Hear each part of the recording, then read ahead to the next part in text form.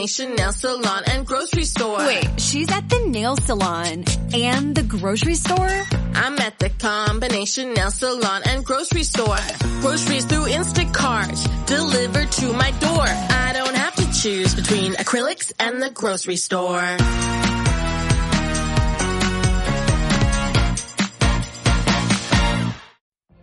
What if you could have a career where the opportunities are as vast as our nation, where it's not about mission statements, but a shared mission? At U.S. Customs and Border Protection, we go beyond to protect more than borders. From ship to shore, air to ground, cities to local communities, CBP agents and officers are keeping people safe. Join U.S. Customs and Border Protection and go beyond for something far greater than yourself. Learn more at cbp.gov/careers. There'll be spectacle, there'll be fantasy, there'll be daring do and stuff like you would never see. Be a movie. Yeah, we're gonna be a movie. Starring everybody And me. There'll be heroes bold, there'll be comedy, and a lot of fuss that ends for us real happily. Be a movie. We can watch it all develop. Starring everybody. And me. We'll take the world and set it on its ear. Come on, join in. We're gonna start right here. And we are going to start right here. Hello and welcome to Triple Feature, a Radeligion Broadcasting premier podcast brought to you by the good people at W2M. No longer an American whammy. That lasted all of 5, count 'em, 5 minutes. Joining me tonight, he's currently on mute. He's Sean. You're not. How do you do, sir? Proud to have been doing this for a hot dog and a handshake since 2012. By that he means he jerks me off, but that's besides the point. I said, proud of it. Bravo. I do use my applause thing, but every time I do that and then I cut it for TikTok, I get kicked off of TikTok. It triggers some sort of copyright. You know what? Do something that you love and you'll never work a day in your life. You're goddamn right, pal. Hey, on the marquee tonight are 3 of my favorite things, porn adjacent movies. Yes, sir, Bob. We are talking X, the slasher movie that takes place on a porn shoot. We are talking Red Rocket, the story of an ex-porn star who comes back home to make good in his hometown. And Boogie Nights, directed by Paul Thomas Anderson, the 1997, I believe, classic starring Mark Wahlberg, about the rise of the porn industry. So, okay, now this is, I haven't Googled this because my mind has been going about 100 different directions all day. Paul Thomas Anderson, is that the Magnolia guy? You would ask me a question like that, you dirty dog, you. Paul Thomas Anderson. Because I know Paul W.S. Anderson is the one who should never be let near a video game movie again. Yes, he's okay. So Paul Thomas Anderson is There Will Be Blood, The Master, Inherent Vice. Oh, okay. I completely had the wrong Paul Anderson. Okay, so again. Yes, Hard 8, Boogie Nights, Magnolia. So you got that one right. Okay. Punch I did Drunk have Love. the right one. Yes, you did. There Will Be Blood, The Master, Inherent Vice, Phantom Thread, and Oscar nominee Licorice Pizza. He makes some quirky ass movies. This one. He's made one movie I liked. I loved There Will Be Blood. Yeah, most people do. Most people who are into movies and are adults and sit down and watch these things definitely are into that movie. I tend to like his stuff, though. He's one of these. I like him because he's one of these directors who doesn't particularly, seems to at least, not particularly care about making stuff that's for wide appeal. He just kind of makes his movie, and if you show up, great, and if you don't, you don't. But movies are so good, they do end up attracting a fairly wide audience, at least most of the time. I don't know how well Licorice Pizza did. And what was that a Blacko picture? I think I first became aware of him because once upon a time, he was beefing with Kevin Smith. What a nerdy fight that is. All right. We'll come back. Kevin has had some weird feuds. Kevin doesn't know when to shut the fuck up. Is the problem with Kevin Smith? More often than not. Yeah. I mean, hey, so why can't we make a populist choice and make Spider-Man No Way Home a Best Picture nominee? Anyway, we'll be here for 2 hours if we get on that tangent. So let's talk about X. All right. Yeah. So I came to you, Sean, and we don't have to do a tremendous amount of table setting here because I don't think an hour-long discussion of your favorite porn is probably appropriate. Tell me how you got to porn, Sean. No, it's not what we're here to do. But I was a teenager and I started getting bored with Baywatch. And, this wasn't cutting it for you. There I was punching myself in the dick. Nothing was happening. and I discovered scrambled Showtime and HBO. Yes, good old scrambled Cinemax. Look, we're men. We enjoy some pornography, and when I heard that A24, and I have to talk about this, A24 is probably like my new favorite independent studio. They're the people that were responsible for Lamb and Zola, and they come up with all kinds of weird stuff. And they're like running these out now at a fairly rapid pace. Like you don't go a month or so without getting another A24 picture. And I'm really enjoying them. Like it sort of reignited my little like indie picture snob in me. And so when I heard that's kind of the miraculous thing, though, is the fact that yes, they're an indie studio. Yes, they're really cranking these movies out, but miraculously, they're not pretentious. And actually, yeah, like you said, most of their output is just objectively really fucking good. Yeah, a lot of it's good. Some of it's not great, but I'm not going to hold that against the studio. Sometimes you take a swing at that and you miss the ball, even at the height of your professional ability. Not everything is a 10 or a 1. There's lots of 5s. And the thing I like about A24 is, Robert and I have been chronicling the demise of the film industry. But when we do so, we're always with the tacit acknowledgement that it's not that you can't find films for an adult audience. And I don't mean, again, porno, even though that's what we're talking about. I do mean, in fact, that, he laments the fall of the wide release picture that isn't a part of a larger IP. The middle ground picture. When you and I grew up, you're my wife's age, not really mine. We used to be able to go to the theater and there was your big event pictures, there was your indies, and then there was this wide array of stuff in the middle.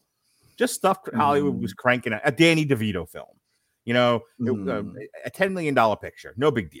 But everyone enjoyed it. It made its money. It kept the wheels in Hollywood turning.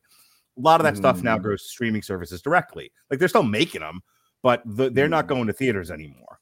Or if they go, it's very limited release, and then they're out, and then they're on a streaming service. So what you're saying is Robert is kind of mourning the loss of the cinematic middle class. Correct. Is what you're saying here. Yes. Okay. Perfect. That's actually a really good way of putting this. And so where A24 kind of steps into the breach is it's giving people the in-theater experience of watching weirdo pictures.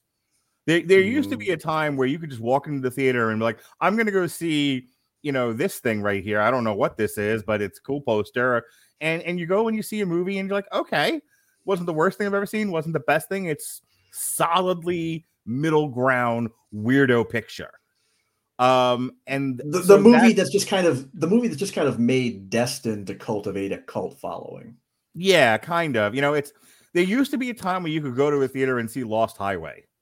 Lost Highway doesn't go to theaters anymore, or Donnie Darko, which you and I talked about, or Spun or Run Lola Run, those kind of things. Where it's just Run Lola Run, yeah. Yeah. So the point is getting to X. So it's like, I love the idea that they're not afraid to kind of play with weirdo conventions. Like, what if we do a slasher movie that's kind of an ode to the Texas Chainsaw Massacre, but it's a porn shoot? I think that's kind of the beauty of independent and low budget horror, as it's usually called, is when it comes to a horror, big marquee horror from big studios. The studios look to absolutely maximize the spectacle. Yeah. Make everything as much of a spectacular sensory experience. Yes. All the organs possible. must fly at you on screen. Yes. So you get big budgets, lots of gore, elaborate effects, but the only caveat to that is studios will kind of tend to only put those resources behind movies that they feel are a safe bet. So they really are not looking to gamble, especially when it comes to horror, on anything that's especially original or they're not taking a flyer on something like X. Like you walk into a pitch meeting and you've got this script, and it's a solid script for a slasher, and it's like, okay, well, where did it? Well, it's a node to the Texas Chainsaw Massacre. Oh, okay, so it takes place in like an abandoned farmhouse. Yeah, and we've got some youngish people, and they're running from a very real, very tangible, very human monster that's trying to kill them. Exactly. And then they go, okay, well, what's the hook on this? What makes this different from anything else? It's a porn shoot. Out of the office. Out you go. Right.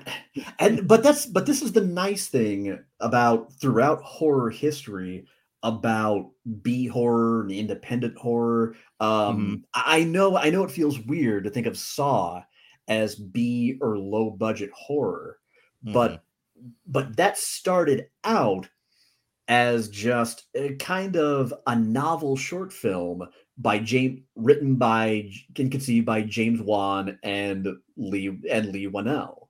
And that's why in the first movie it's not as gory as a lot of people mistakenly remember, is because they weren't given a whole lot to work with. It was just that was their proof of concept.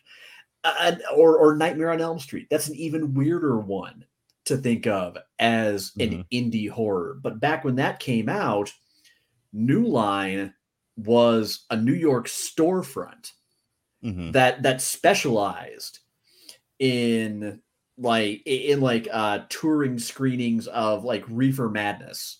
I think was one of their big early releases. And so the first Nightmare on Elm Street, as opposed to the remake, you didn't have CGI Freddy pressing his way through the wall over Heather Langenkamp's head. It was a big ass sheet of spandex. Right. Things like that. And that's where you start to see not just filmmaking craft, but just general concepts. Movies that generally, even in horror, that will typically have something to say, that'll have some thought put into them, rather than, if I do this, this will push tickets. It's this is the movie that I want to make. In many cases, because the filmmaker is thinking, this is the kind of movie that I would want to go see. So let's talk about X here. X is a 2022 American slasher film written, directed, and produced and edited by Ty West. Who is Ty West? Ty West is an American film director, producer, screenwriter, editor, cinematographer, and occasional actor, best known for his work in horror films. He directed the horror films The Roost from 2005, House of the Devil 2009, The Innkeepers 2011, The Sacrament 2013, and now X. And the Western in a Valley of Violence in 2016. He's also acted in a number of films, mostly in those directed by either himself or Joe Swanberg. He made House of the Devil? Certainly did, Ollie. I have seen that. I rather liked House of the Devil. It stars Mia Goth, Jenna Ortega, you may know from Jane the Virgin. Not a show that I watch, but because I watched a lot of CW DC shows, those commercials always showed up, and it always looked like a kind of fun show, just not something I needed to watch. She's known for her activism in the LGBT rights and against discrimination. Aside from acting, Ortega has been noted for her philanthropy and as well as her public image. She was listed first on Pop Sugar's 20 Under 20 in 2020, and in 2022 she was dubbed the next big thing by The Hollywood Reporter and established as a Scream Queen. We have a Scream Queen here, sir. She was actually in Scream 2022, by the way. She was in Studio 666, which we'll be reviewing at some point. The Babysitter Killer Queen, Yes Day. She was in You, as a matter of fact. God, I barely remember her in that. I just reviewed the thing. So anyway, so that's her. That's the most probably the most famous actress in this thing. Then we have Martin Henderson, Brittany Snow, Owen Campbell, Stephen Ure, and Kid Cudi, otherwise known as Scott and Scuddy. The film plot follows a cast and crew who gather to make a pornographic film like you do on an elderly couple's rural Texas property, but find themselves threatened by a killer. Dun, dun, dun. All right, so here's how this goes. In 1979, aspiring pornographic actress Maxine Minks embarks on a road trip through Texas with her producer boyfriend Wayne, fellow actors Bobby Lynn and Jackson Hole, director RJ and RJ's girlfriend Lorraine, to shoot an adult film for the booming theatrical pornography market. Bobby Lynn and Jackson strike up a romance. Woohoo! While Lorraine is unimpressed with the film's content and RJ's attempt to make it seem like a serious cinematic piece, which might have been the most entertaining thing about this movie, by the way. The group arrives at the farm of Howard and Pearl, an elderly couple in whose guest house the group intends to shoot the film, The Farmer's Daughters. Howard is temperamental toward the group, brandishing a shotgun, while Pearl silently stalks Maxine. As filming commences without Howard's knowledge, Maxine is invited inside the couple's home by Pearl, where they have a conversation. Pearl laments her age, expresses jealousy for Maxine's youth, and makes a sexual advance towards her like you do. She later watches Maxine have sex with Jackson and is aroused. Pearl pleads with Howard to have sex with her, but he refuses, claiming his heart is too weak. Age gets the best of us all, my man. Night falls and the film crew relax in their farmhouse. Lorraine, keen to shed her reputation as a prude and intrigued by the film, asked to participate in the shoot, upsetting RJ. Eventually, RJ agrees to shoot a scene between Lorraine and Jackson, but becomes so furious over her unfaithfulness to him that he attempts to leave while the others sleep. However, he is stopped by Pearl, who attempts to seduce him. When he rebuffs her, she stabs him to death. Seems fair. Lorraine and Wayne notice RJ is missing and go searching. Wayne is killed with a pitchfork in the barn by Pearl. Lorraine is invited into the couple's house by Howard, who claims Pearl is missing and asks Lorraine to retrieve a flashlight from the basement. When she does, Lorraine discovers the rotting corpse of a missing man and attempts to flee. Why is there's always a rotting corpse in the house? Like, either bury the body, throw it in the water, burn it. Why are we storing things? It's not canned peas. Just get rid of it already. Jesus Christ. Or eat it. Do something, but don't just leave it there. That's how you get bugs. That's what I tell my children. Don't leave the dead bodies in your room. That's how we get infestations. However, I don't know. The Sawyers kind of got the hang of it. It's true. Howard approaches the guest house and asks Jackson to help him locate Pearl. Jackson finds a submerged car in a pond before Howard shoots him dead, revealing himself to be complicit in Pearl's violent tendencies. Meanwhile, Pearl enters the guest house and climbs into Maxine's bed naked. Maxine awakens and screams, like you would, with Bobby Lynn witnessing Pearl fleeing the house. In the farmhouse, Lorraine uses a hatchet to break through a panel in the basement door, but Howard bludgeons her, breaking her finger, forcing her back inside. Bobby Lynn follows Pearl outside to the nearby lake and tries to guide her away from the water. Pearl angrily accuses Bobby Lynn of being a whore, like you would, before pushing her into the lake, where she is devoured by an alligator in what is the best kill of this entire movie. Hot dog. Just, rawr. So good. Yar. Maxine sees Pearl and Howard return to the guest house and hides under the bed. The elderly couple discuss the murders before having sex. Maxine manages to flee to the van, where she finds RJ's corpse and the keys missing. Armed with a pistol from the glove box, Maxine enters the farmhouse and frees Lorraine, who angrily blames Maxine for what has happened. Lorraine panics and runs out the front door, only to be fatally shot by Howard. As Howard and Pearl begin moving the bodies, intent on framing the crew as intruders, a dying Lorraine startles Howard, who has a heart attack and dies, which is awesome, by the way. Maxine retrieves the keys to Howard and Pearl's truck and attempts to shoot Pearl, only to discover her pistol is unloaded. Pearl tries to shoot Maxine, however she misses. The force from the shotgun blasts her out of the house, and she breaks her hip, like you would, when she lands on the ground. As Pearl lies injured outside, she begs Maxine for help. Maxine, the smart one in this movie, refuses, and as Pearl berates her, Maxine runs her over with a truck, crushing Pearl's head. Dun, dun, dun. Maxine drives away from the farm. The next morning, the police arrive at the house to retrieve the bodies. It is revealed that Maxine is the daughter of a conservative Christian preacher whose speeches were frequently playing on Pearl and Howard's television. The police discover RJ's camera and speculate about what it contains inside, and discovers it's the Blair Witch Project. All right. So this thing is 106 minutes long, and I bring that up because I'm watching this movie, and I'm going to let you speak on it first, but I do want to say this before we get too far.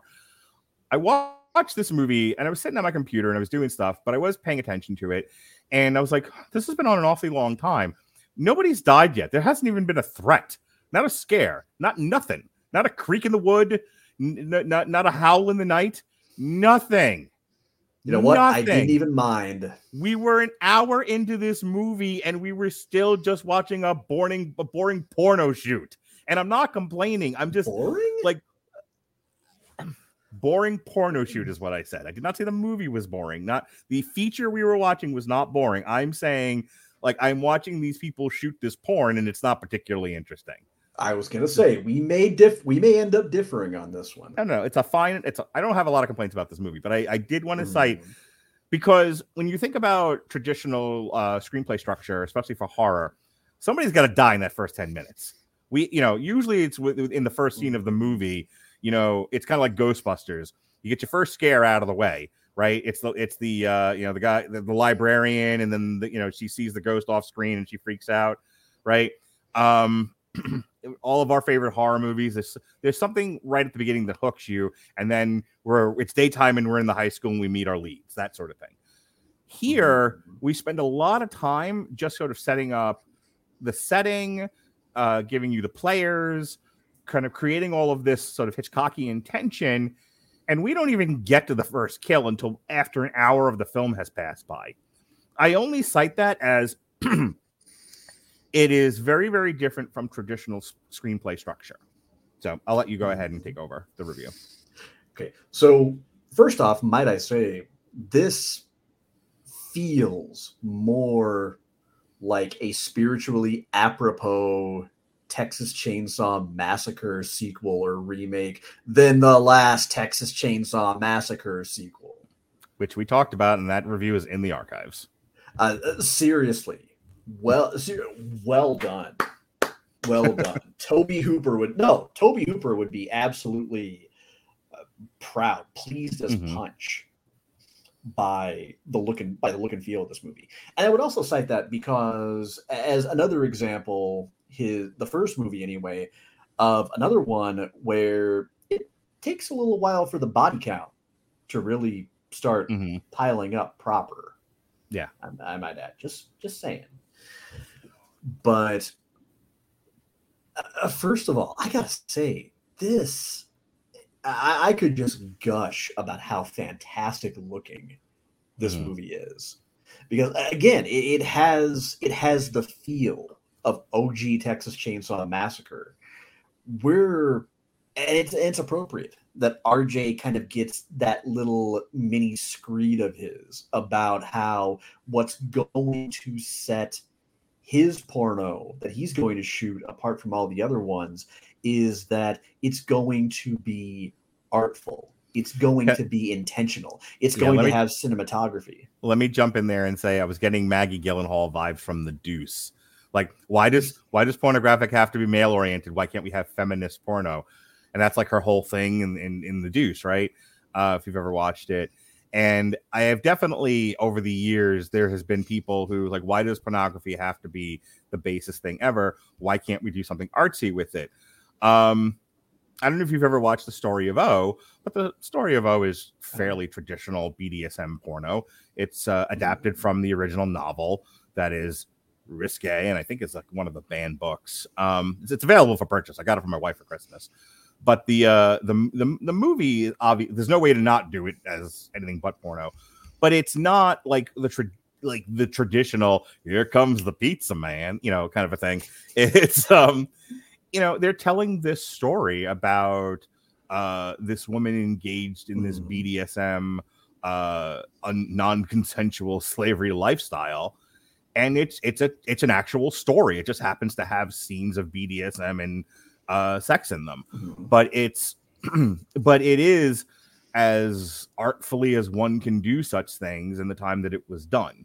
So I did enjoy the notion of why does porno have to be, why does porno have to be this very one-dimensional thing? And like, why can't we do some stuff with it? I like that idea. No, I mean that's fair. And granted, this movie is set in 1979, right? But that's, I think, much more of a consideration nowadays because people have been a little bit spoiled by certain prestige TV dramas, like.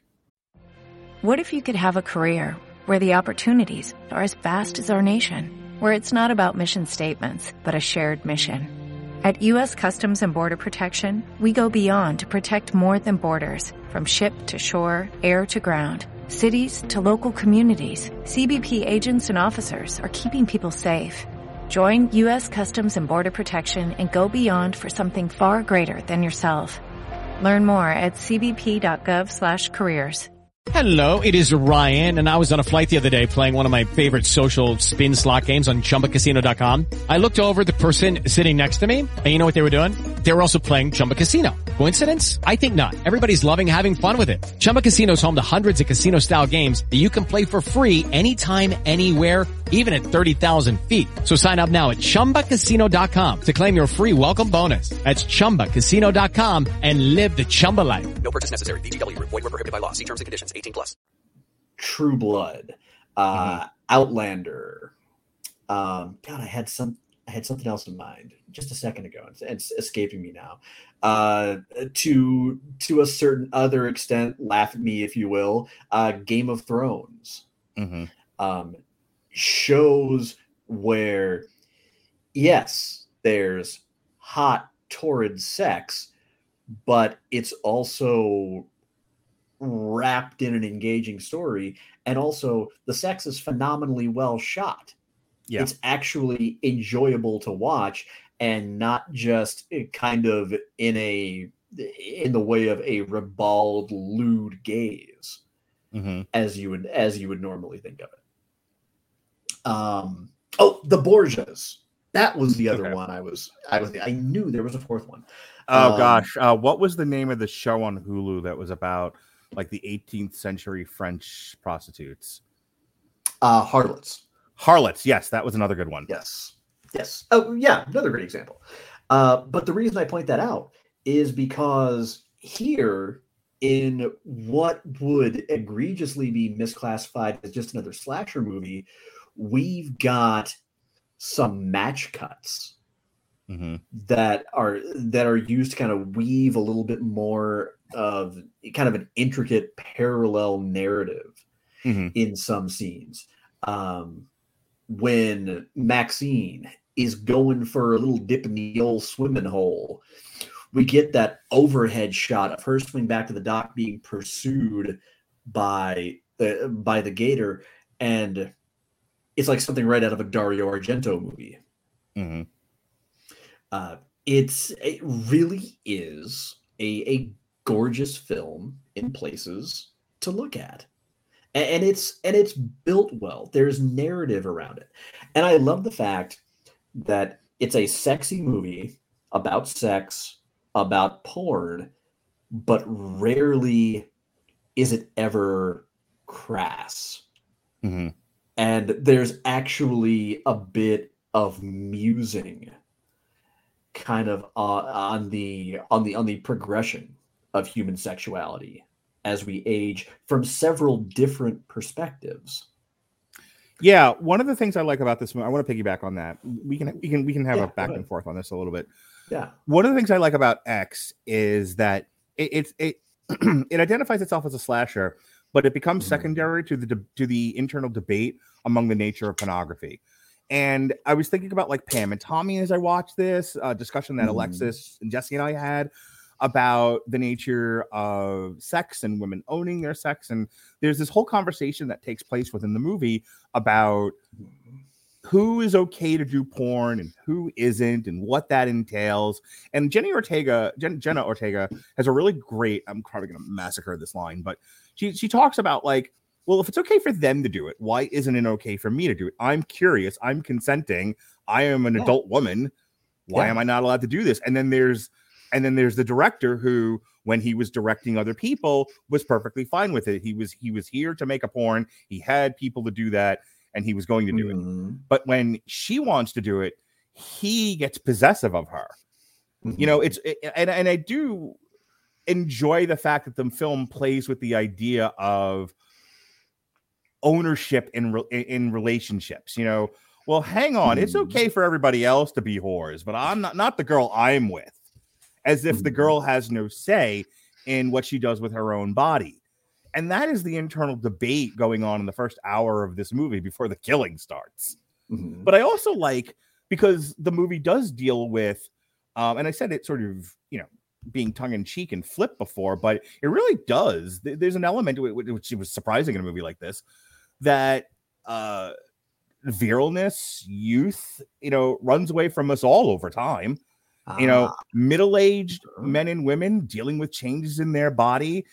Your mind still kind of stays the same. You're still a sexual being. You still have desire. You still have need. But your body is utterly uncooperative.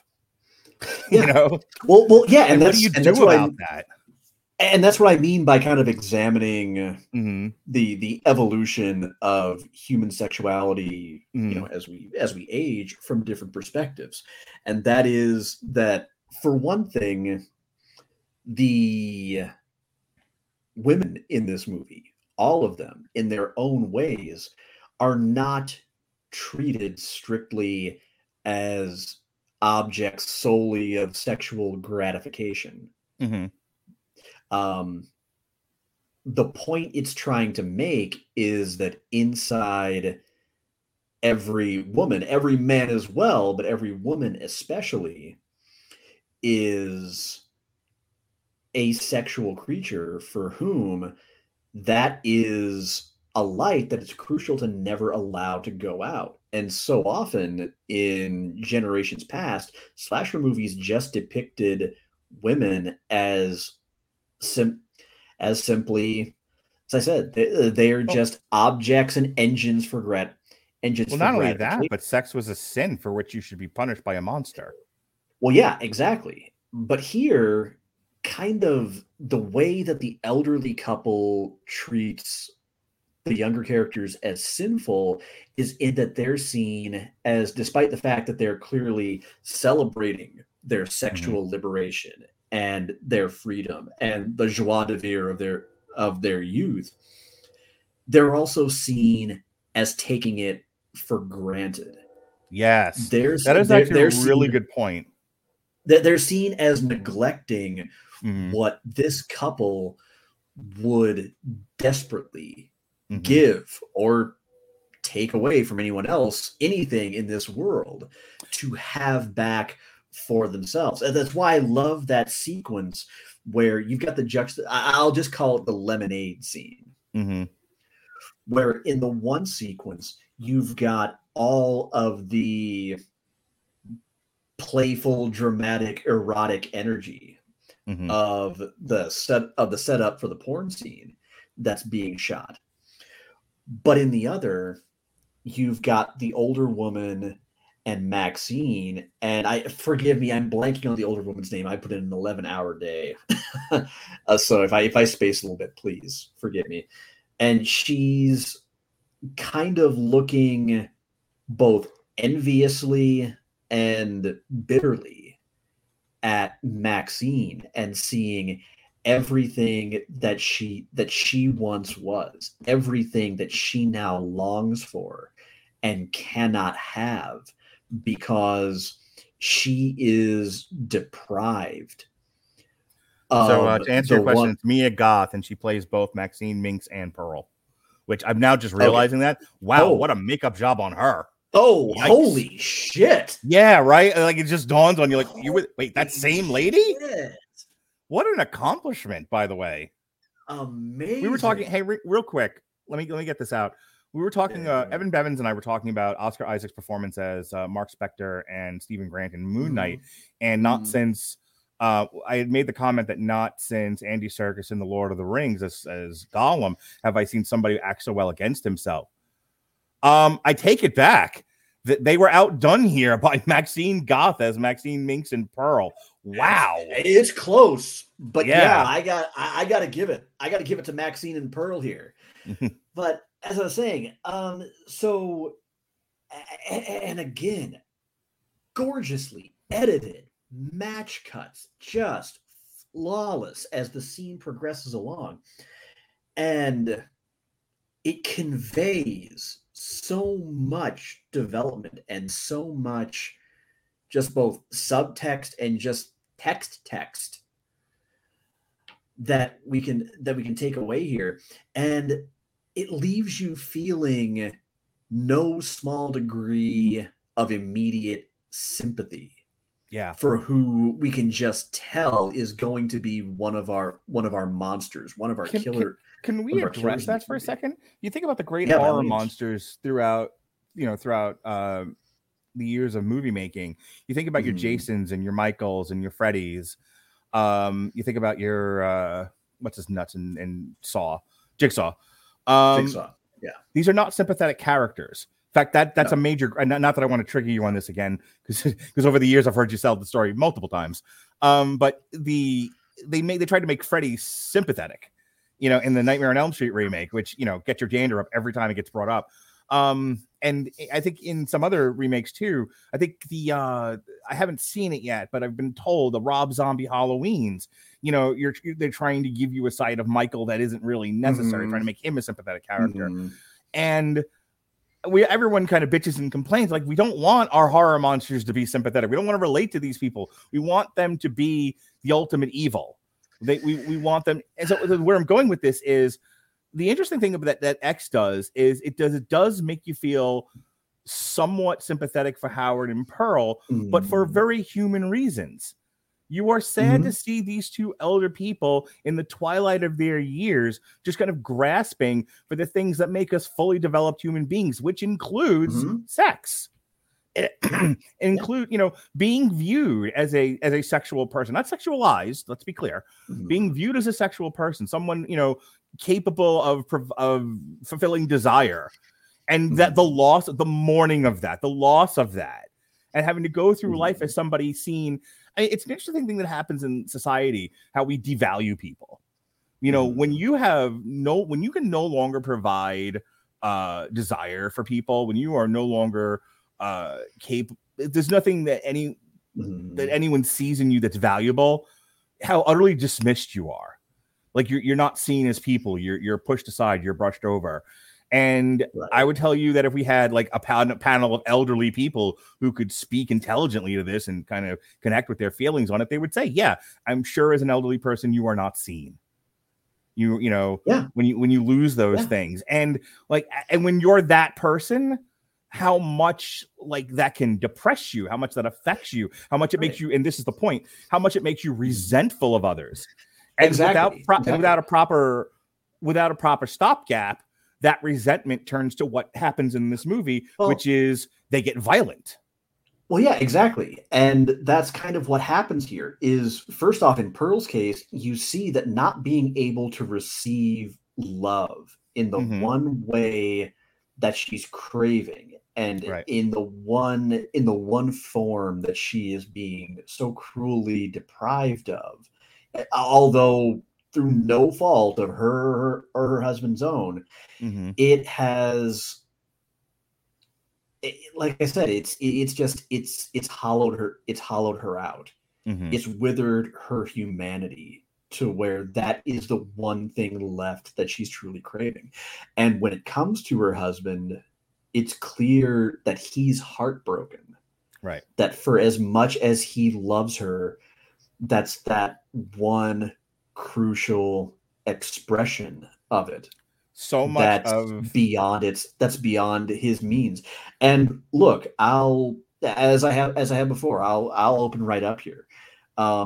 There was a time when my mental health was at its worst, when I was just in my mid 30s, and I have always had a more than healthy love of sex. It has always been important to me, but I had just kind of hit such a mental and emotional low that, in part because of a very negative, toxic relationship that I'd been in for a long time prior to this, that my struggles to get over that absolutely kind of sabotaged an otherwise happy relationship that I was in. It was something that I had to work through, thankfully, with considerable patience and tender understanding on Anne's part in my current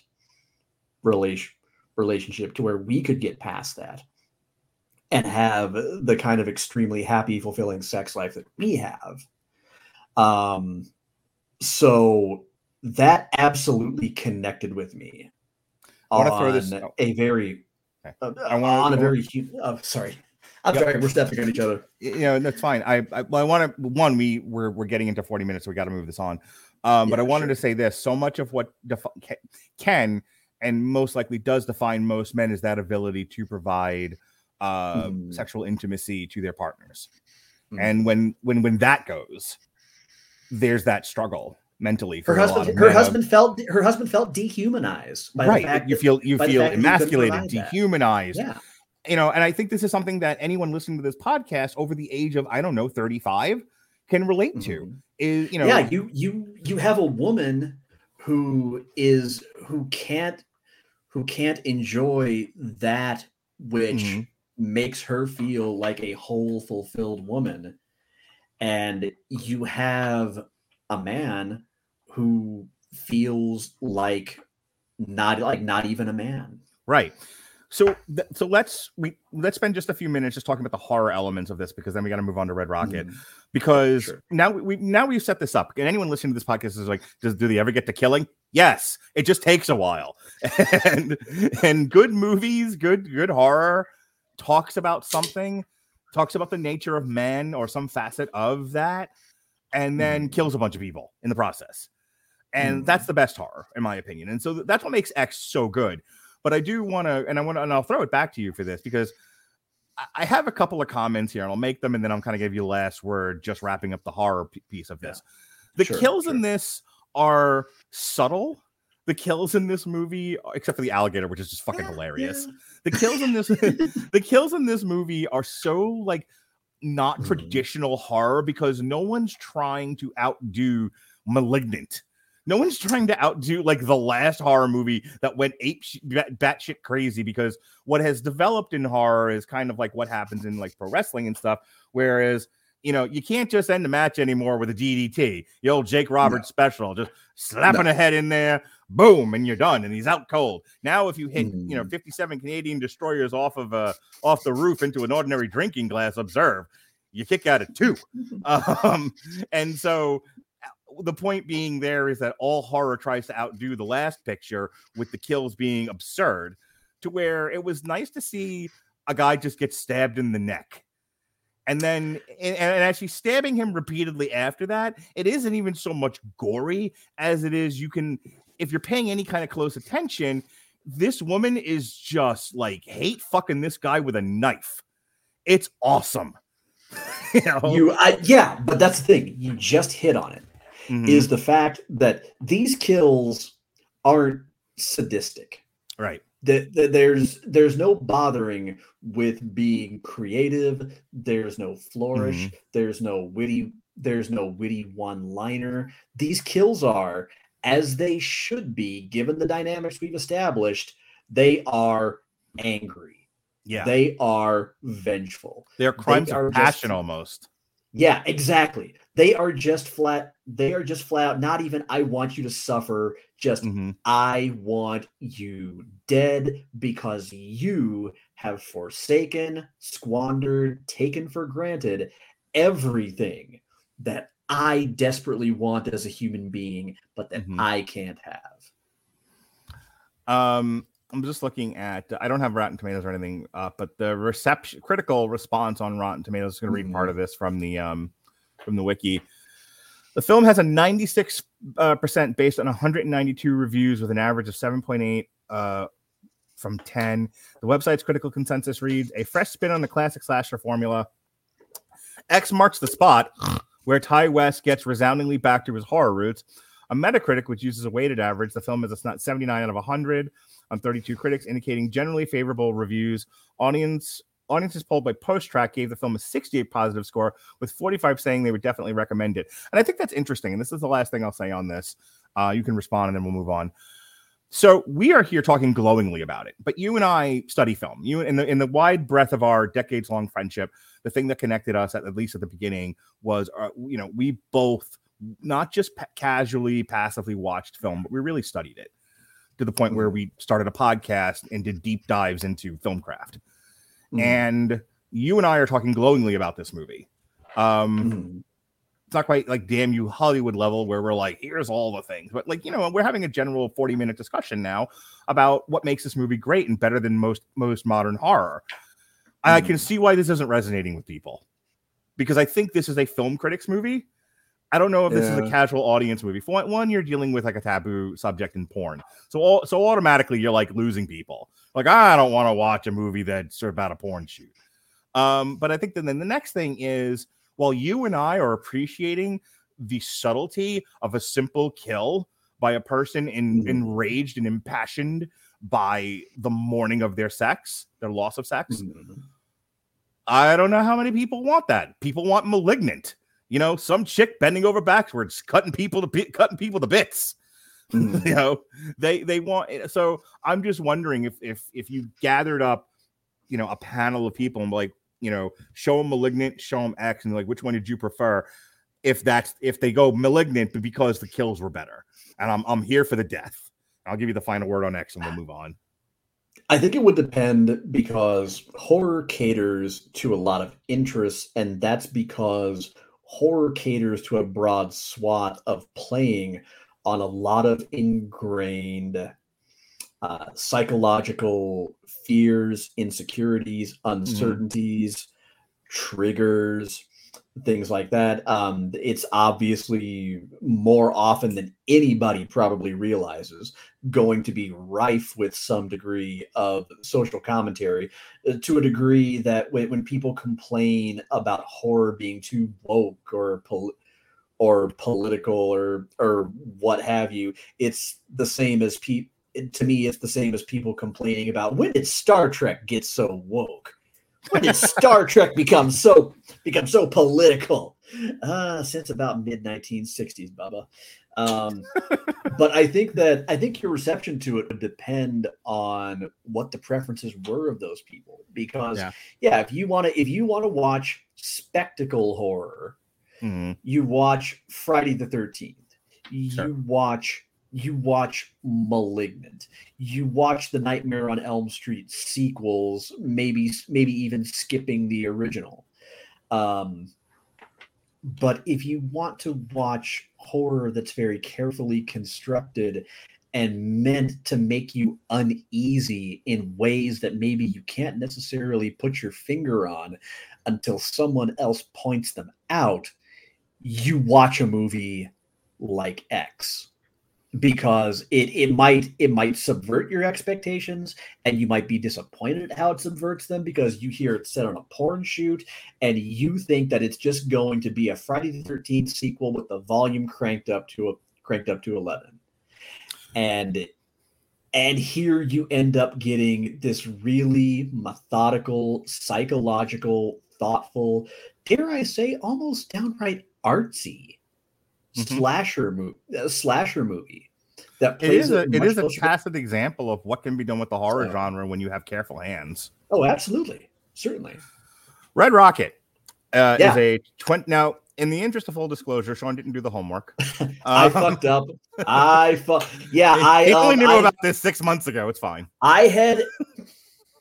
Come on. I have had a dentist appointment. I have had a class reunion coming up. I've got a teenager getting ready to move in with me, and I got a full-time job. I'm doing my heckin' best, Fred. No, I meant to watch all 3 movies today while I was working. I was thinking, hey, you know what? I got an 11-hour day ahead of me. This is good. I will have time to get through everything. Only problem was I misremembered what the running times were. So by the time I actually started the movies, I had to message Mark and say, bad news, friend. I'm going to have time to get through Boogie Nights and X, and if I'm feeling saucy, maybe about half of Red Rocket. In defense of Sean's position here, Boogie Nights is 12 hours long. Fucking too long. All right, so Red Rocket is a 20. So this is going to be like really, really quick because we can't have a discussion on it. I'm the only one that saw it. I have a couple of things to say, but we won't spend too long. This is another A24, by the way. So I'm just going to say this. For those of you who listen to this podcast who are like, I would just like to see something besides a Marvel movie, just go look at A24, see whatever they've watched, and watch everything. Watch Zola, watch Lamb, watch Red Rocket. Watch also Blumhouse. A24 sure. And Blumhouse. Yeah, they right now they're the studios to beat for something that isn't a stupid Marvel movie. Red Rocket is a 2021 American dark comedy drama directed by Sean Baker. Who is Sean Baker? Sean Baker is an American film director, cinematographer, producer, screenwriter, and editor. He is best known for his independent feature films Starlet, Tangerine, The Florida Project, and now Red Rocket. Okay, round 2. Name something that's not boring. A laundry?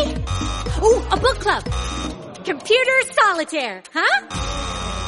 Ah, sorry, we were looking for Chumba Casino. That's right. ChumbaCasino.com has over 100 casino-style games. Join today and play for free for your chance to redeem some serious prizes.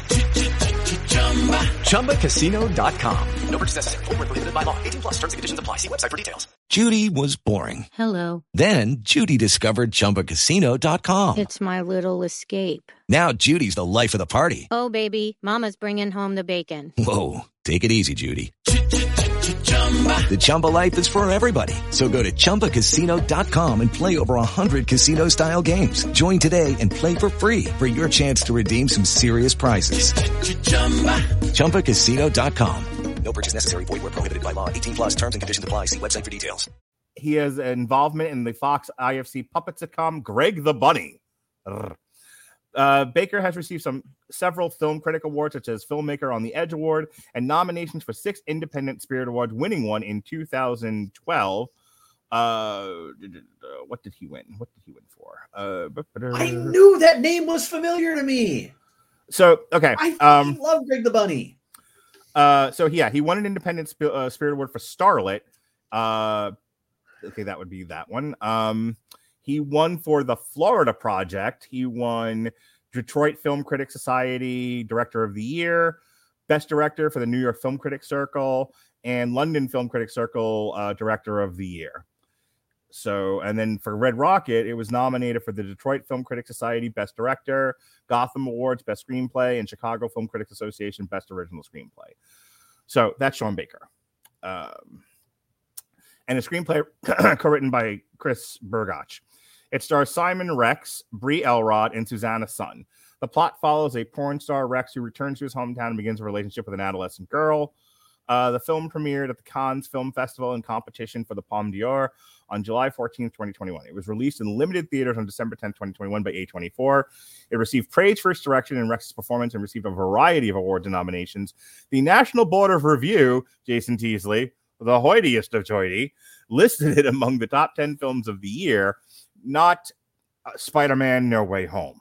Sorry. I have a tick now. Rex also won Best Actor awards from the Los Angeles Film Critics Association and the Independent Spirit Awards. The plot is as follows.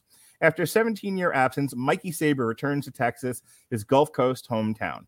Badly bruised and destitute, Mikey arrives at the modest home shared by Lexi, his estranged wife, and her mother, Lil. Mikey begs Lexi and Lil to let him stay at their house. They reluctantly agree, but insist that he get a job and perform household chores. Mikey tries to find work at a diner and a Dollar General, but is hindered by a long gap in his resume. After Mikey admits to potential employers that he spent those years working as a porn star in Los Angeles, they refuse to hire him. Desperate, Mikey persuades Leandria, a marijuana dealer, to give him his old job back selling marijuana. See, this is why people do drugs. They can't get real jobs, see? Leandria and her daughter, June, suspect that Mikey will smoke it himself, but after he returns with his earnings, their business arrangement continues. Mikey gives Lexi and Lil a month's rent in advance and takes them to a donut shop to celebrate. Mikey is smitten with Strawberry, the name of my hoe. Sorry, I suddenly got possessed by the ghost of Eazy-E. A 17-year-old girl who works at the counter. He returns and persuades her to let him sell marijuana to the construction workers who frequent the shop. Strawberry and Mikey soon start a sexual relationship like you do. After sleeping on the couch for several nights, Mikey starts having sex with Lexi. Eventually, she invites him to share the bedroom. When Mikey disappears for a weekend with Strawberry, Lexi grows suspicious. They quarrel, and Lexi hurls a coffee pot at Mikey. Mikey befriends Lexi's neighbor, Lonnie, who is intrigued by Mikey's stories about his porn career and sexual encounters. They visit a strip club and spend time together, but Mikey's impulsiveness causes Lonnie to swerve across traffic at a highway off-ramp, creating a multiple vehicle collision. After Mikey persuades Lonnie to hide his involvement in the accident, Lonnie assumes sole responsibility for the crash when he is arrested. When Mikey causes Strawberry to break up with Nash, her high school boyfriend, Nash and his parents confront Mikey in the donut shop parking lot and beat him. Mikey persuades Strawberry to travel with him to Los Angeles to pursue a career in pornography. Mikey informs Lexi that he is leaving the next morning, and she and Lil convince Leandria to send June and her brothers to seize the $3,000 that Mikey earned from selling pot.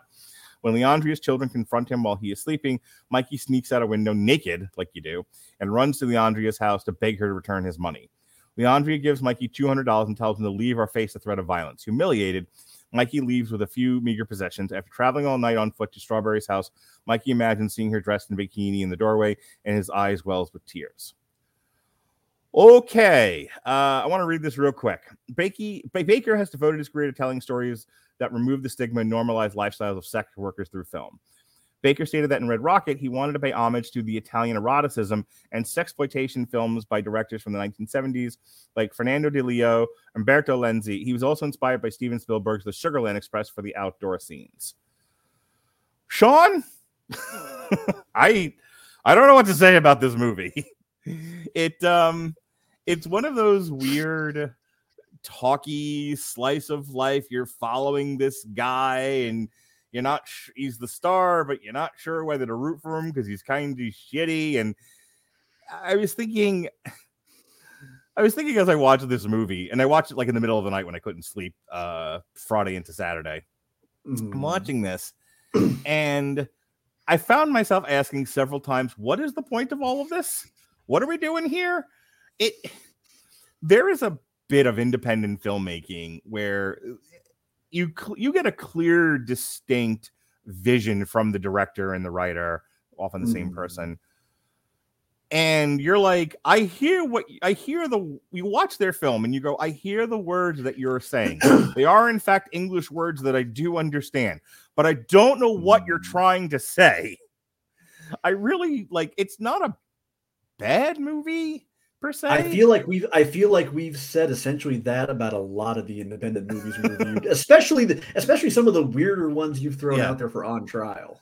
Yeah, that's a brilliant point, Sean. There is this streak of independent films where it's like the guy on the street corner just screaming about something, and I appreciate that you're passionate about this, but I don't know what the hell you're talking about, and you're doing it in such a way that I'm not getting whatever message you're trying to get across is not conveyed very well. You're not taking me with you. You're not convincing me of something. It's like whenever my dad argues with me, and it's like, you're making a valid point, I assume, but you're such a dick about it that I don't want to listen to you. And he was like, no, but the message is the thing. And I'm like, no, you're being a dick is the problem. Well, and that's kind of where a lot of independent cinema really loses me, is the fact that a lot of it just isn't very much fucking fun to watch. Yeah. Simon, make sure I have the name right. Simon Rex. Simon Rex is great. He, former MTV VJ Simon Rex. He's given this character, and it's like, okay, be shitty, be an ex-porn guy down on his luck, and be an agent of chaos that sort of just reminded of Ozark. Don't get involved with the birds; they'll ruin your life, and someone will inevitably end up dead. And he comes back to town, and it's not like anybody's living their good life here. Everyone's kind of living a shit life. And you think, how much worse could this possibly get? And then this guy shows up and it does get worse. And I'm like, okay. So he's porn BoJack Horseman? Yes. That's really good, actually. I don't want to spend too long about this because you can't really contribute to the craft of it. I love, as much as I love independent movies because they're generally conversation starters. They are pointing to things very, very directly, very specifically, and it often invokes a lot of emotions, a lot of feelings, and even bad ones are good. In that sense, is that they are contributing to a conversation out there in the world other than I like that I was entertained for 2 hours, which a lot of movies tend to be these days. On the other hand, I sometimes struggle with this stuff because it's like film should be a more collaborative process. And when you've got like written, directed, edited, gaffed,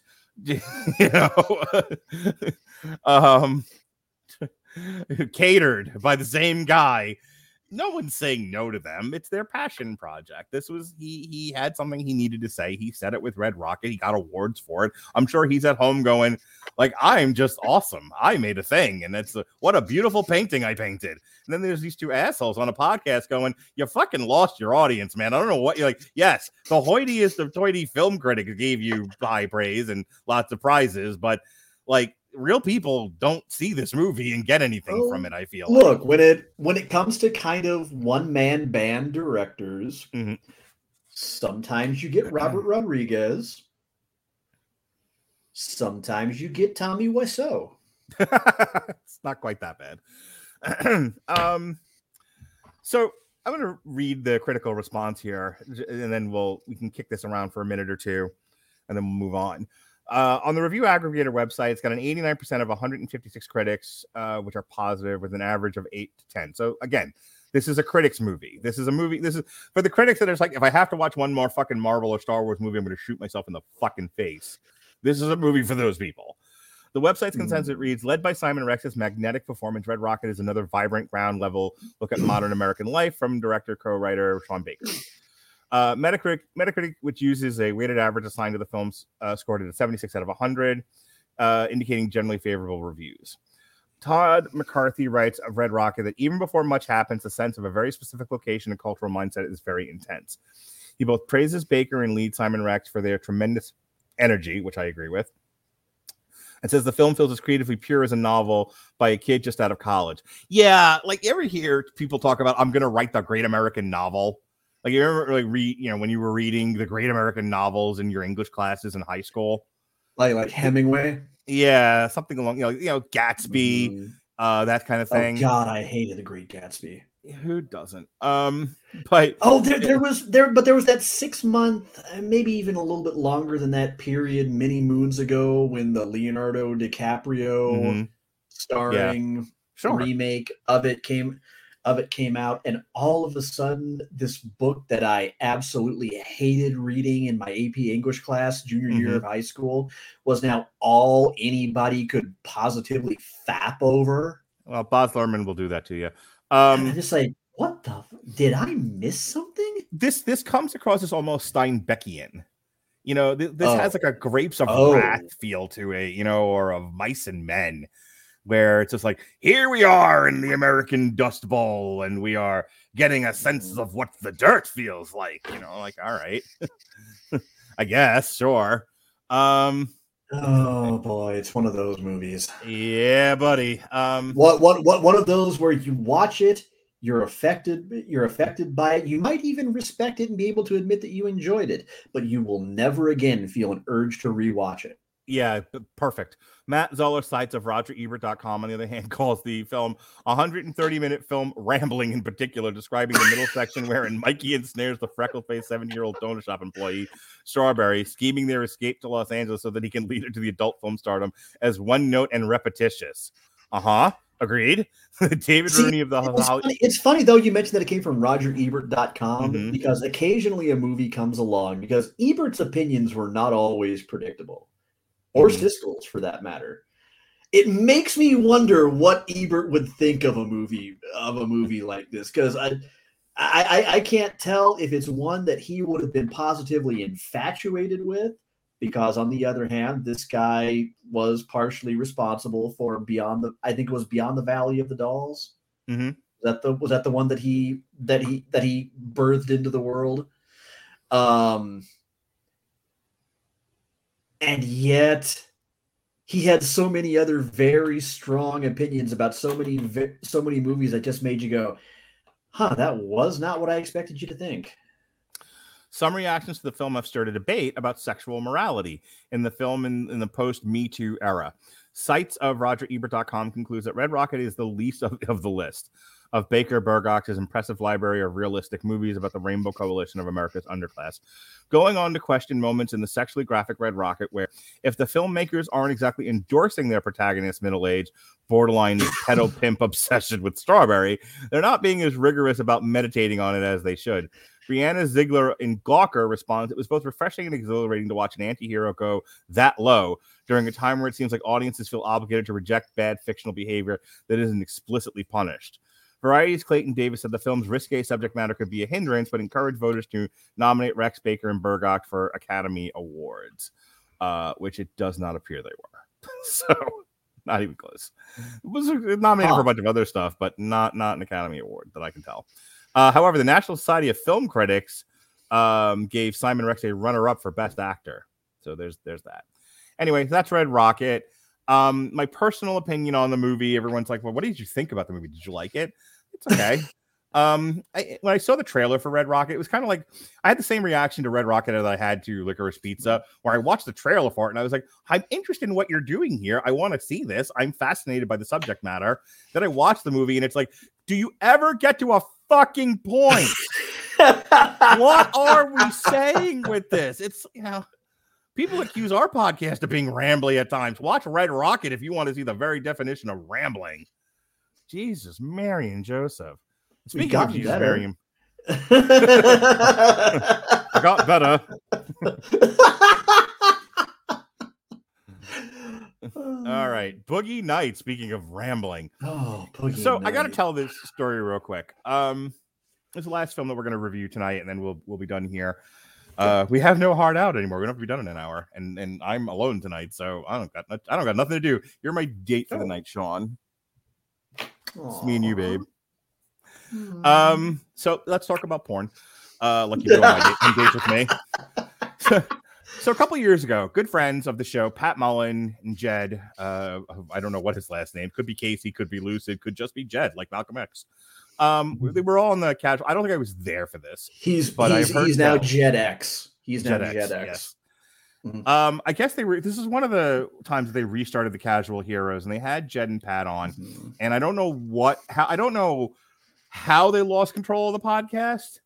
I don't know what prompted this, but Jed and Pat apparently did like an hour of just Boogie Nights quotes at each other, to the point where our group chat that consists of myself, Chris Evans, though he doesn't really participate, Robert, Jesse, who mutes the chat anyway, and myself, and we mostly talk about wrestling and baseball and the occasional movie, and Gavin laments that we're no longer living in the 50s. We call the chat Boogie Nights. and we all have names. I'm apparently the Colonel, for what that's worth. And look, it's not that I haven't told somebody they have a mighty fine penis. I'm not saying that, but but how we all landed on I was the Colonel, I don't quite understand. Any case, my point is, I have been vaguely aware of the movie Boogie Nights for a very long time, but God is my witness. As much as a film snob as I am, I have not watched Boogie Nights until this past weekend. It was the first time, and I thought Boogie Nights would be a much more dynamic, much more fun and interesting and vibrant experience. For a movie about people fucking on camera, this is a slog. And Jesus with a cast Christ. Like this. On the one hand, I can see why this got nominated for all the awards everywhere all the time. On the other hand, film should be a collaborative process, and someone should have told Paul Anderson what the editing machine was. The purpose of an editor is to kill the director's babies. You gotta get there so much faster. You gotta keep things moving. There are just certain things where it probably is. You have a killer cast here. This is an all-star baseball team you've got going. You still shouldn't spend this long on any of what they spent this long on. It just drags the movie down. And for what? Why? We just talked about this with Red Rocket, but sometimes films like this just drive me crazy, because you absolutely know they gave into every indulgence possible, because this didn't have to be the Avengers. This could just be Paul Thomas Anderson's meditation on the rise of porn, and no one's going to stop him and tell him how to do it. But it so desperately needed an adult in the room to say no and edit this down. Go ahead.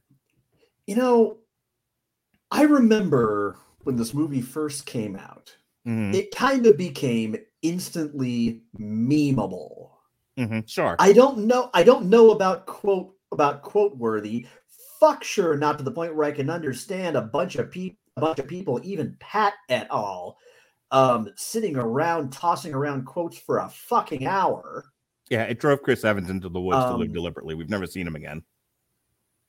But it was to the point where I've been curious about it a number of times over the years, never quite enough so to actually sit down and watch it. But when you suggested it, I thought, okay, I can cross this one off the list. I'm actually kind of excited about this one.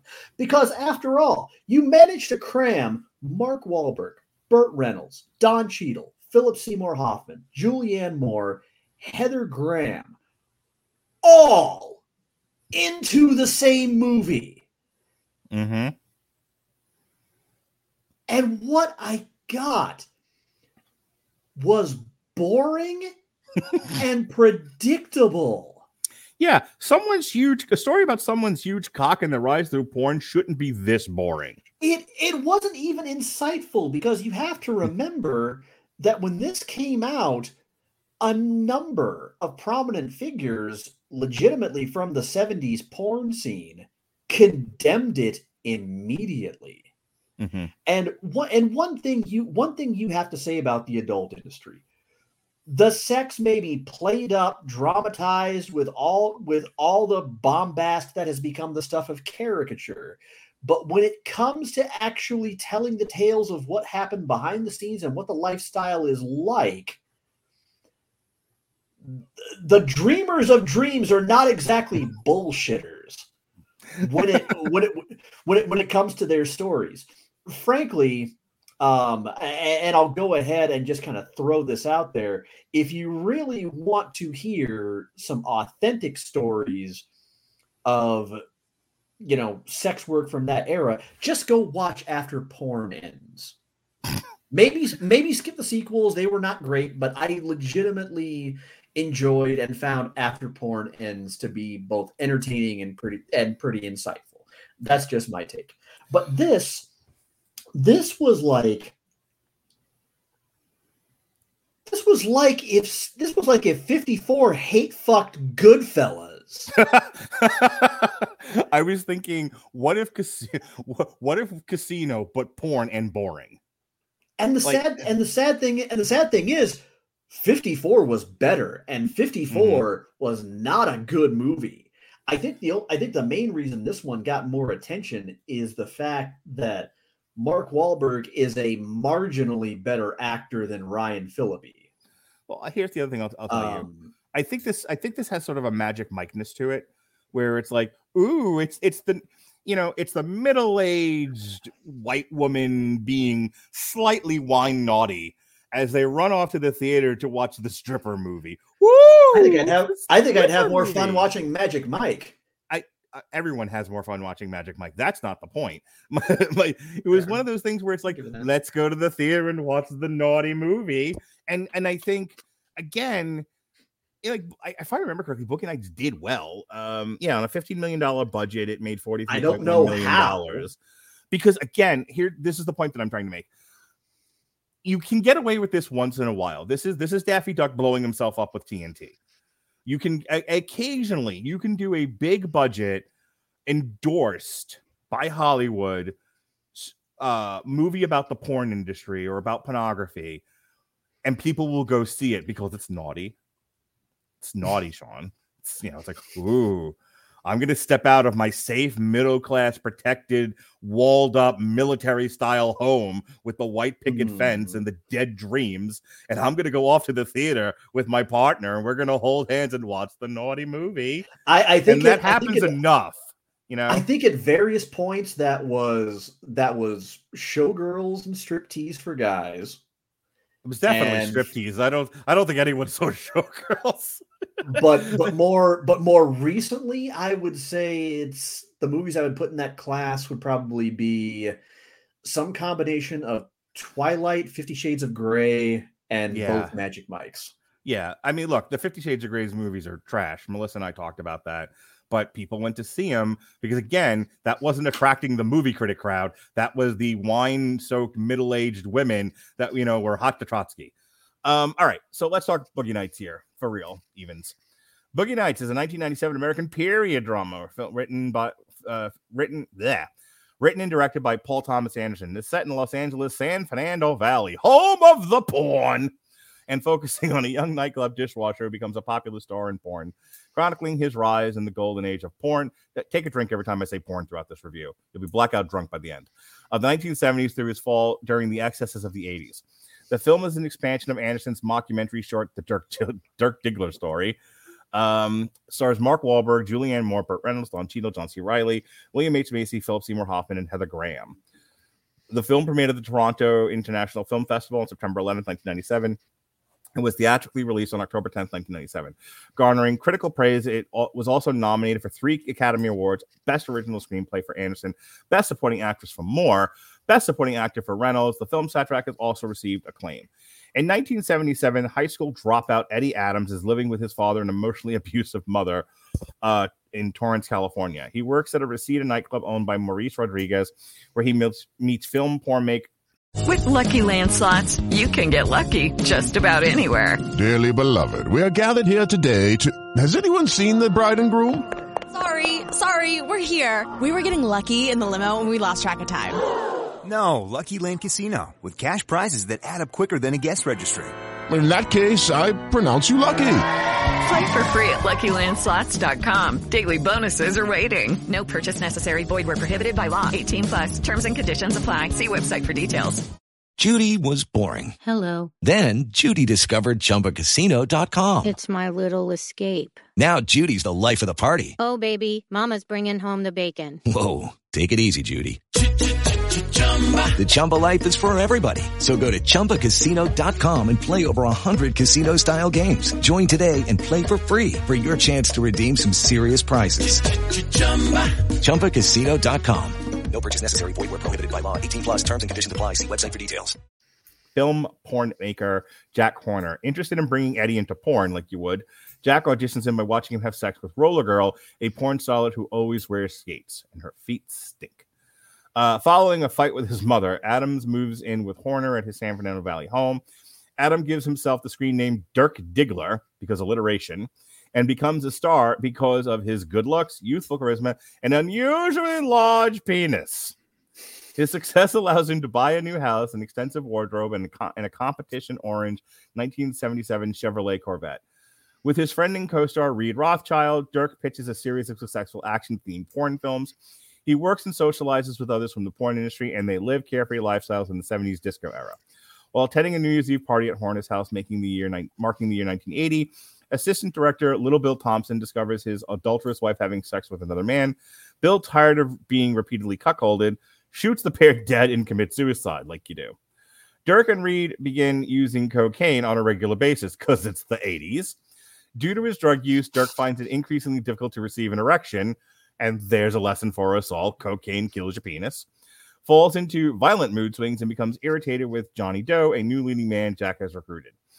In 1983, after arguing with Jack, Dirk is fired and takes off with Reed to start a music career along with Scotty, a boom operator who is in love with Dirk.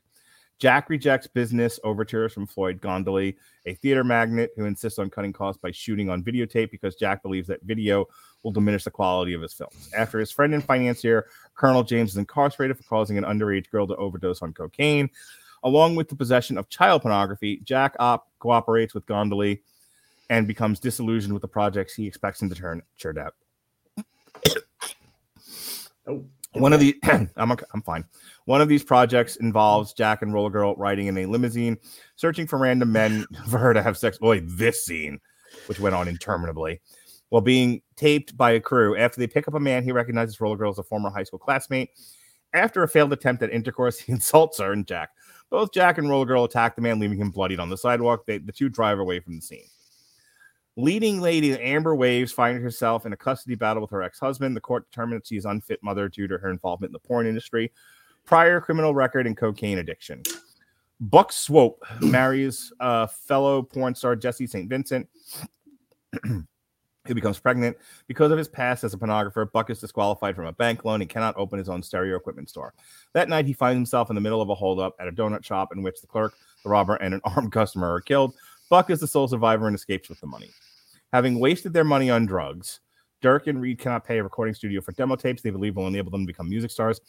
Desperate for money, Dirk resorts to prostitution, but is assaulted and robbed by 3 men. Dirk, Reed, and their friend Todd Parker attempt to scam local drug dealer Rashad Jackson by selling him a half a kilo of baking soda disguised as cocaine. Dirk and Reed want to leave quickly before Rahad's body inspects it, but Todd attempts to steal more drugs and money from Rahad. In the ensuing gunfight, Todd kills Rahad's bodyguard and is killed by Rahad. God, that horrible scene. That went on interminably. Dirk and Reed barely escape, and Dirk reconciles with Jack. In 1984, Jesse gives birth to her and Buck's son. Amber shoots a television commercial for the opening of Buck's store. Reed performs a magic act at a strip club. Colonel James remains in prison. Maurice opens a nightclub, and Roller Girl takes a GED class. Dirk and Amber prepare to start filming again. All right, Sean, go ahead and give your thoughts. I will be right back. Oh, my God. Jesus fuck. I'm not even entirely sure where to begin with my thoughts.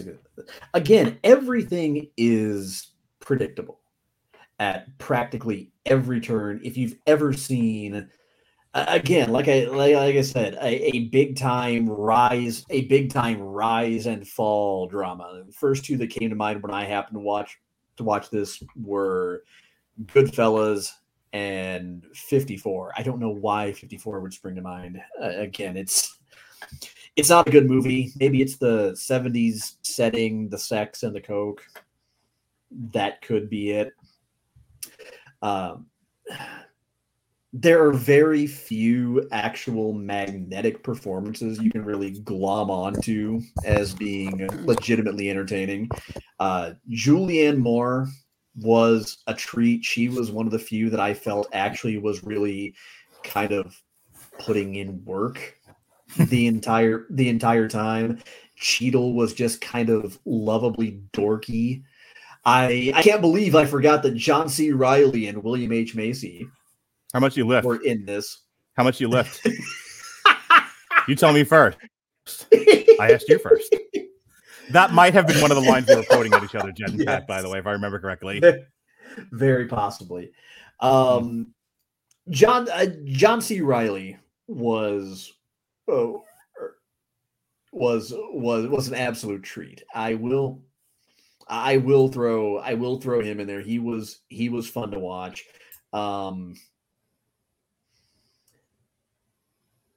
God, I'm just baffled at how you seemingly have. This is like the movie equivalent to How Do the New Jersey Nets Keep Losing? Okay. How do you put together this much superstar talent and still not knock it out of the park? Mm-hmm. How do you still not manage to go all the way with it? I love the fact that now and forever, we can refer to Mark Wahlberg as star of Boogie Nights and Father Stew. The man has range.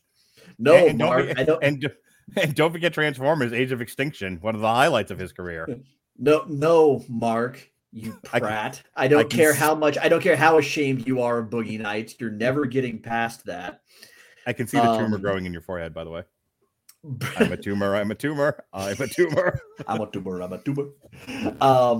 Burt Reynolds was actually so embarrassed by the rough cut that he initially wanted nothing to do with the movie. He was ashamed of it, despite kind of being the De Niro of this movie. As weird as that sounds, he really, really is.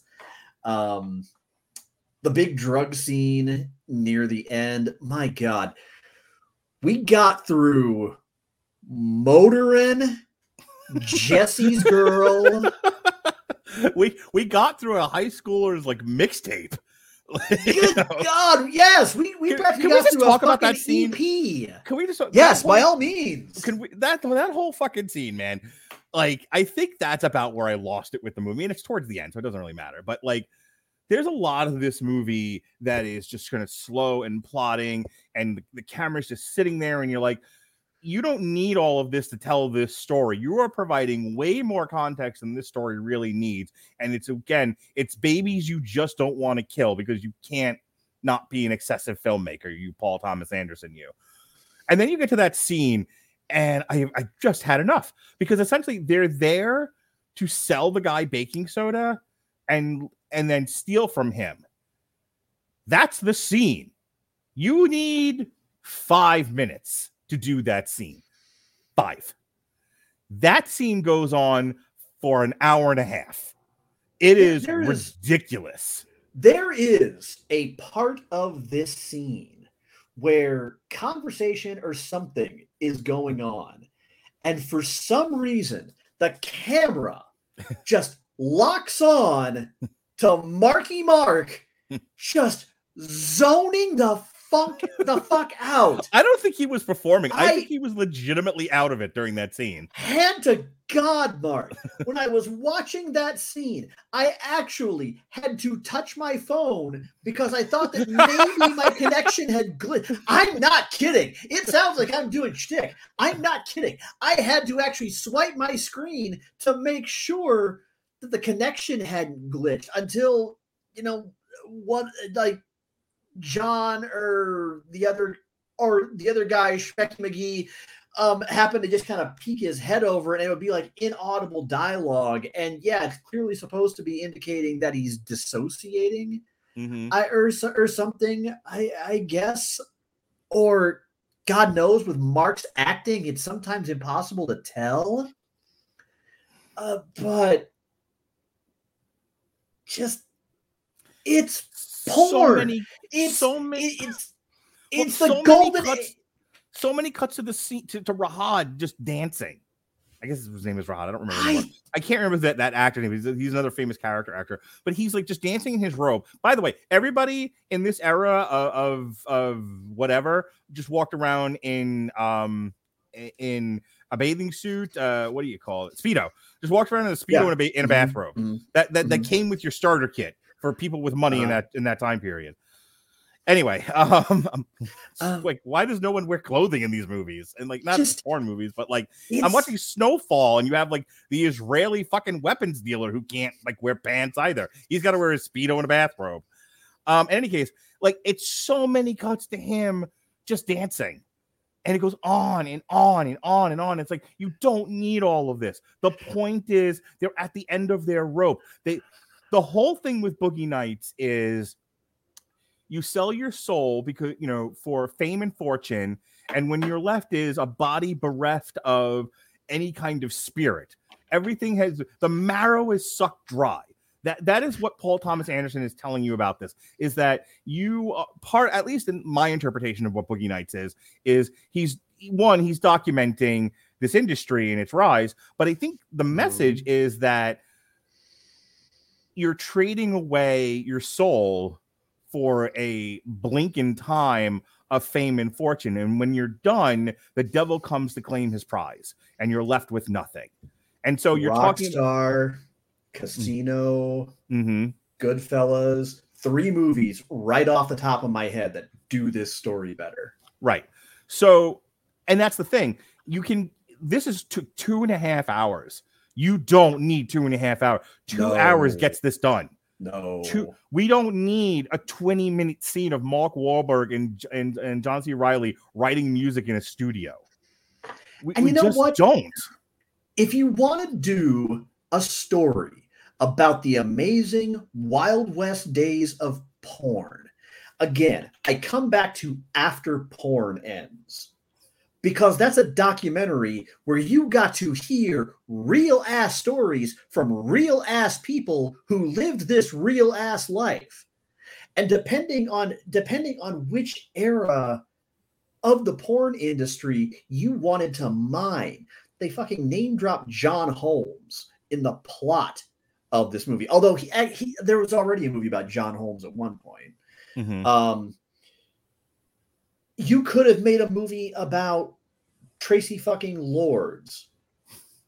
Hello, it is Ryan, and I was on a flight the other day playing one of my favorite social spin slot games on ChumbaCasino.com. I looked over at the person sitting next to me, and you know what they were doing? They were also playing Chumba Casino. Coincidence? I think not. Everybody's loving having fun with it. Chumba Casino is home to hundreds of casino-style games that you can play for free anytime, anywhere, even at 30,000 feet. So sign up now at ChumbaCasino.com to claim your free welcome bonus. That's ChumbaCasino.com and live the Chumba life. No purchase necessary. VGW. Void where prohibited by law. See terms and conditions. 18+. Any number of other stars from this era, and they're real stories. What actually gets people, even people like Asia Carrera and Ron Jeremy, who are highly educated, legitimately talented people. And instead, they decide to seek their fame and fortune fucking on camera. The real stories were right there. Instead, you wasted goddamn 2.5 hours of my life watching Mark Wahlberg, who Ray Liotta has more magnetic charisma in one of his pubic hairs than Marky Mark has in his entire body, or that ridiculous 13-inch prosthetic. And a host of other legitimately phenomenally talented people who are just doing their level best to try to make this by the numbers rise and fall working class boy makes good story into something epic. And frankly, my favorite part of the whole damn movie, I kid you not, Don Cheadle in the donut shop. That's funny. Because I would say like the most poignant part of the movie is also Don Cheadle in the bank. You know, it's like that too. You know, Red Rocket dealt with this too, where it's like you once you've decided to go into pornography, the world shuts you out. I don't know if it's still that way. I don't. At this point, so many taboos have been broken, and so much has been accepted. You know, and there's this other thing of like you can't hurt people. People will notice, and you'll get in trouble. So I don't know. I don't know right now if you've been in porn and then decide to go for a small business loan, you'll be denied. I think the biggest things that have changed nowadays in porn are, number one, due to just a conglomeration of factors, largely, probably the biggest one being the rise of the internet. You have more and more adult entertainers and sex workers who are just more enterprising. They're entrepreneurs. They're independently doing it on their own. They're not chained to a studio, to a producer. They're not subservient to anyone. They have more control over their business. And you have more and more celebrities of various rank and file, female professional wrestlers, first thing that comes to mind, who are starting things like OnlyFans. And I tell you right now, I think it's the most brilliant, shrewd move in the world, because these women collectively realize, well, fuck, you people are going to perv on us anyway. We're at least going to make you pay for it. Sean, I don't know if we're just going to earn a buck off of it. Do you remember maybe early 2000s that there was an entire site dedicated to nude female wrestler pictures? There's like all kinds of, I remember. There were sites just dedicated to pictures of like Sunny and Sable, and there was definitely a lot of heads on wrong bodies, if you'll remember correctly. Like some more obvious than others. Yes, Tammy Sitch got photoshopped into a lot of stuff she wasn't actually in. Tammy Sitch, Missy Hyatt. In fact, Missy Hyatt started her own whole ass website dedicated specifically to that. She was somewhat infamous for it for a time. So I just bring that up because it's like you can go out there and claim it, or someone will do it for you. That's just the world we live in. But anyway, I want to say this, and then we can bring this to a close. I think there's a good movie in Boogie Nights somewhere in the middle. If we cut the fat out of this, if we kill some of the babies, if we tighten this down to about 2 hours, you get the story told, because the rest of it's solid.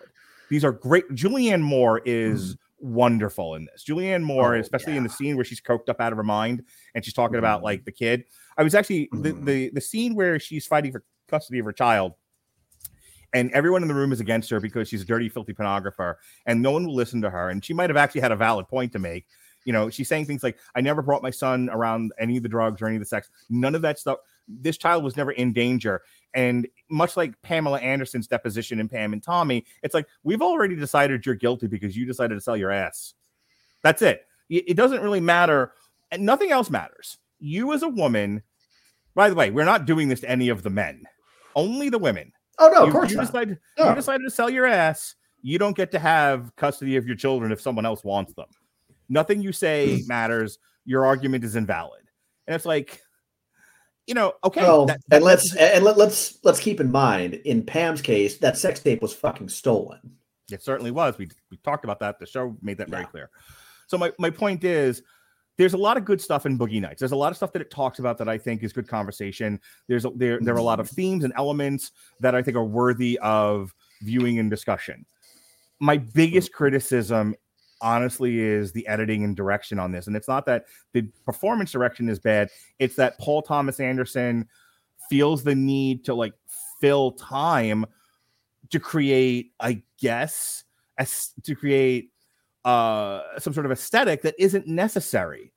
This should be a snappier movie. And instead it's so meditative that you lose the people that are just there for a good time. First of all, I feel like you're just there to see Mark Wahlberg's huge dick, you know, and to see this naughty thing get portrayed in a very general audience way.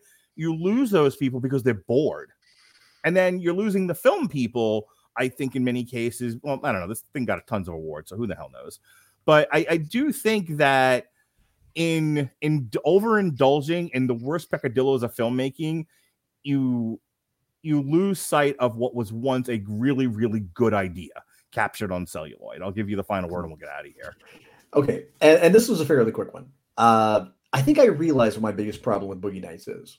And that is the fact that for as fascinating as the adult film industry legitimately is, in the sense that, you know, much like being a legitimate, you know, quote unquote rock star or a professional wrestler, it's just a business that attracts people of kind of a different breed, a different mindset. And the thing is, this movie leans so hard into cliches that it could have spent some time really examining that and bringing that out. It's a movie where the backdrop, it could have been every bit as fascinating as The Wrestler was. Only about an act of this movie actually takes place during the 1970s. The rest of it, you're in the 1980s when the proliferation of VHS really changed the industry and changed how not only distributors but porn stars do business. Go out sometime and listen to Lisa Ann's interview on The Sessions with Renee Paquette. It's pretty eye-opening, the hustle that has to take place behind the scenes for a lot of entertainers. And it's nothing new. It was certainly a thing back then. You could have constructed something that was eye-opening, that was thoughtful, that was shorter, and that wouldn't be reviled by the people who were actually about that life during that era. But instead, it was just, it's bloated, it's forgettable, and it's more dull than a movie about fucking should ever be. It's been put right on the box. It's more dull than the movie that fucking should be. All right, says the Rattlevision Podcasting Network. I want that on Rotten Tomatoes. All right, folks. We kicked off the week. Myself and David Wright, actually, prior to this recording, we did an on trial for Downton Abbey. We had a really fun discussion about that. David's always a great guest. Tomorrow, Robert and I will be talking the remake of Firestarter.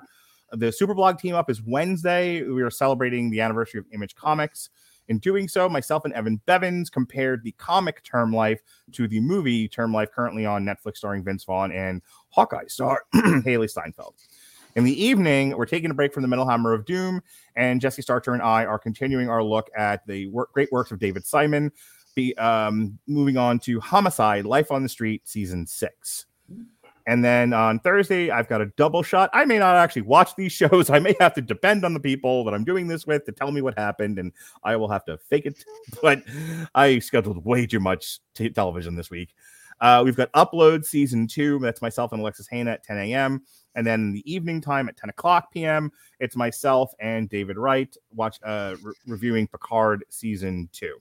Please like and subscribe on YouTube. If you happen to have caught this podcast somewhere and you're not subscribed to the W2M network on your podcatcher of choice, whether it be Apple Music or Spotify or what have you, please do so. Please leave us a rating and a comment. Also, if you like what we're doing, even if you don't like what we're doing, tell us we suck. I'm fine with all of that. Say something. Why won't anyone say hello to me? No. I'm on TikTok at Mark Radulich. You can see my Twitter handle there at Mark Radulich. All of that information is in the description of this podcast, including my Snapchat, ladies. So hit me up if you're liking what I'm doing and you're just like, hey, I kind of had some thoughts about what you said. I want to share them with you. I'm happy to hear them. I am a dick, but not about that stuff. You want to share, if you're like, Boogie Nights is amazing, what's wrong with you? I'll have that discussion with you. It's fine. So you can hit me up on all the socials, and all that's listed in the description of this podcast. And Sean, he twitches and plays video games. Yes, you can find me usually Thursday, Friday, and sometimes Wednesday nights at twitch.tv/ComerCodex. I'm a variety streamer. Lately, been playing a whole lot of story-based games. I will not be around this week because I will be attending my class reunion in Columbia, Missouri. So you can catch me next week where I will be resuming playing probably either The Messenger or Batman Arkham Asylum. Otherwise, if for one reason or another you just can't get enough of my love, babe, the fuck is wrong with you? You see my handles on the screen: Twitter, Instagram, at ComerCodex. You can find me gabbing about professional wrestling, music, all of the food porn, DDP yoga, and lately I've been a little keyed up on some socio-political topics. So just be warned. But otherwise, if that all sounds good to you, come on down. All are welcome. All right, folks, thank you for joining us here on Triple Feature. For Sean Comer, you're not. I'm Mark Radulich. I am. Be well, be safe, and behave.